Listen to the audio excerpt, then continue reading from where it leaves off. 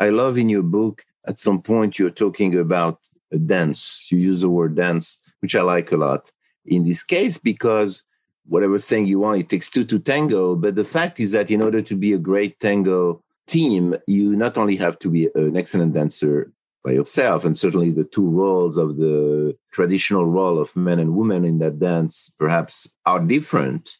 However, you need to anticipate the moves of your partners to be a great dancer, especially in tango. It's particularly difficult. But you write about that, and you started, Julie, to indicate this notion of harmony, of collaborative aspect of the behavior. Laura, in your world, is that as important? This notion of a robot having almost like an internal mental model of the human behavior, and for the human that is also in the loop, having some kind of an internal understanding of what the robot is capable of doing and what he is not capable of doing. Yeah, absolutely. So, we have people who ride in our cars who will take an autonomous ride to their passengers. So they have to understand what is the robot doing and why, and how do I change what it's doing if I want to stop earlier, or I want to know why it got so close to a truck, or does it see that motorcycle up ahead? There are also pedestrians who will need to cross in front of robotaxis and need to know, is that car going to stop or not? So our vehicles have to be able to communicate in ways to pedestrians and other drivers, human drivers, in ways that they can understand. We have a project we call Expressive Robotics that's looking at different ways you can communicate to people. And again, using mental models they already have, rather than, you see a lot of research around flash a bunch of lights or have some display. But is there something that's more intuitive and natural? In some of our studies, we discovered that people often use the deceleration of the vehicle as one indicator. So should we start the stop a little more abruptly and maybe a little earlier to indicate that we see you and we're stopping for you?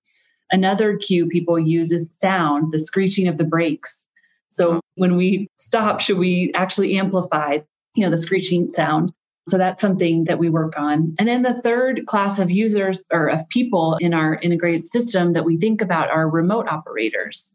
So, if a car gets stuck, let's say it comes up to an intersection where the traffic light is out and there's a traffic cop directing traffic, a remote operator needs to take over control and have some ability to interface with the car and with the situation. So it's definitely an important part of autonomous vehicles. That's interesting. So because in the first capture, you only imagine the user, the proverbial user, but in a large system or a system of systems, the way you describe it, there are all kinds of stakeholders here that you have to take into account in the very design of the vehicle itself.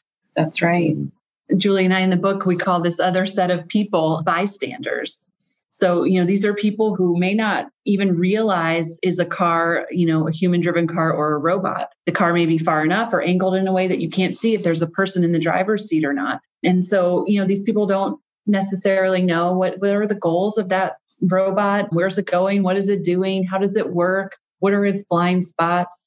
And so, I think there's a lot of work there to figure out how can you effectively communicate with those bystanders, again, who know nothing about your system, and be able to interact in a safe way with those bystanders. That's fascinating because it's about almost amplifying an interaction that you wouldn't do normally if you're a car, in the sense that because you adapt in a certain way, you have to exaggerate your signals somehow. Julie, what do you think are the remaining big scientific or technological hurdles for the next generation robots, in a sense that I know you're working with students and you're working in a lab, you have the luxury of slow experimentation and grading semester after semester, maybe a luxury Laura doesn't have in her world. If you had some wishes for the next generation robots, will they be more socially intelligent, more emotionally intelligent, more culturally aware, more creative? What kind of quality you would like eventually to be able to design into those robots in the future?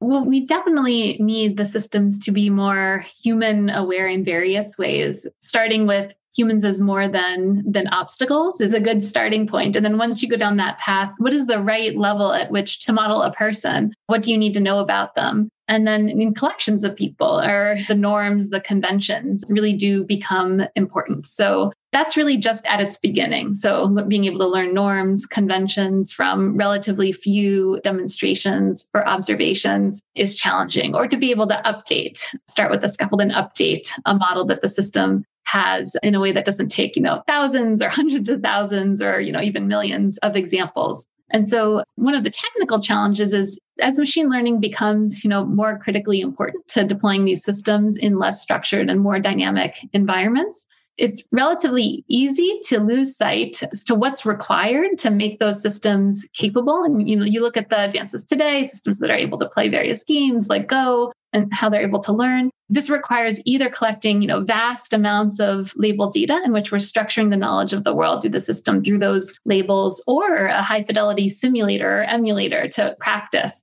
And our encoding of that simulator emulator never truly mimics the real world. And so what translates, what needs to be fixed up relatively quickly. And many of our advances in perception, for example, are in fields where it's much easier to collect these vast amounts of data, and it's easier to tailor them for different environments. If you look at what's required for deploying these systems in terms of understanding state of the world and being able to project, we don't have data sets on human behavior. And human behavior changes in ways that are tied to a particular intersection or a particular city when you're driving or when you're walking as a pedestrian. And so that transfer problem becomes very important for a safety critical system operating in these environments as well. And so our own lab has a robust research program in what I call the small data problem. Everybody's working in big data and machine learning. If you work with people, you live in a world of small data. And you begin to, work very hard to gain the most you can out of what type of data it's easy for people to give. And labels are not easy, but there's other forms of high-level input a person can give to guide the behavior of a system or guide its learning or inference process, paired with small amounts of labeled data. And so we use techniques like that for being able to back out or infer human mental models, human latent states that affect a human's behavior. And so, as a very concrete example of that, for a very simple system, imagine a subway going up and down a line. And if that subway goes up and down a line in Boston or New York, the behavior of the subway is the same. But in Boston, we say it's inbound and outbound from some arbitrary point called Park Street in the middle of the line. And in New York, we say like uptown and downtown based on when it gets to the end of the line and switches. It's sort of a two-state latent state that we hold to describe and understand that system. But as a person that grew up in New Jersey and then moved to Boston, that switch can be very confusing. But, if a person is able to give a machine just the change point in their own mental model, even if they can't use words to describe it, I can say the behavior of the subway switches at this point when it moves through Park Street, or the behavior of the subway in my mental model switches at the end of the line at this point. That's actually enough for a machine to lock in the two latent states that actually correspond to the human-held mental model of the behavior of that system. And so these are technical challenges, but ones that we can formulate and that we can address and make these systems vastly more capable with relatively little data and with very parsimoniously gathered human input. And so I think there's a really bright future here, but it's framing the problem the right way. And Laura, in your world, if you had one wish that will simplify you, that will create a leap into the system that you are designing, what particular characteristics, or I'm hesitant to call it intelligence, but let's say social, cultural, creative, emotional components of the robot side of the equation would you wish for? One way I think about it is how do we create intelligence that can be predicted by other humans in the environment? And so I think that's really the leap. We talk about this some in our book. You have to change the fundamental decision-making of the robot in order for its behavior to be understood and predicted by the people who encounter it. And I think that's a really big gap still today. I think back to some of my early work in autonomous systems, in talking with pilots in the military who flew around some of the early drones like Predator and other ones. And they said the behavior of those systems was just so fundamentally different than a human piloted vehicle that they would avoid the airspace around those vehicles, give them lots of spacing and just get out of town. And then Julie described in the manufacturing setting that these industrial robots were safe and could be side by side with people, but weren't smart and weren't contributing as well as they could be. So if we have that on our streets and our sidewalks, these systems that behave in ways we don't understand and who aren't able to add value to the tasks that we're doing every day, whether that's delivering food to us or, getting us somewhere safely but quickly. I think, that's going to be highly disruptive and a nuisance, and it's not going to solve the real problems that these robots are designed or intended to solve. So I think there's an element of predictive intelligence. I like that, predictive intelligence.